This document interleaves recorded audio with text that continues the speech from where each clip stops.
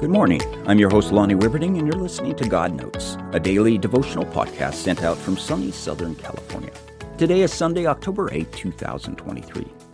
The Christian journey is about a relationship with God. That's really the foundation of it all. Everything else is just details. And like any relationship, if the heart is in it, everything else works. No one has to tell me the rules of my relationship with my girlfriend. I love her, so I do things for her because I know it will delight her.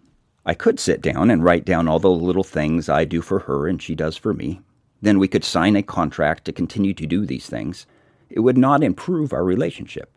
In fact, if we continued to do those things but didn't have our hearts behind them, the relationship would falter. Because it's not about what we do, it's about the heart behind what we do. The religious leaders of Jesus' day had made religion, this relationship with God, into a detailed contract with no heart behind it.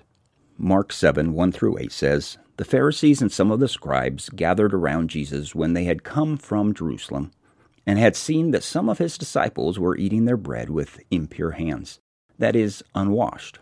For the Pharisees and all the Jews do not eat unless they carefully wash their hands, thus observing the tradition of the elders. And when they come from the marketplace, they do not eat unless they cleanse themselves, and there are many other things which they have received in order to observe, such as the washing of cups and of pitchers and copper pots."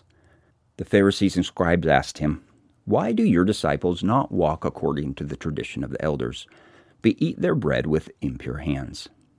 And he said to them, "Rightly did Isaiah prophesy of you, hypocrites, as it is written, 'This people honors me with their lips, but their heart is far from me. In vain do they worship me, teaching as doctrine the precepts of men. Neglecting the commandment of God, you hold to the tradition of men.'" There is a danger in religion, even today, to create rules or a contract with God to give us heaven. But religion is not about the rules. It's about a heart relationship with God. Then all the details just become second nature anyway. Let your heart be swept away by God, and everything else will follow. May God bless your day. We'll talk again tomorrow.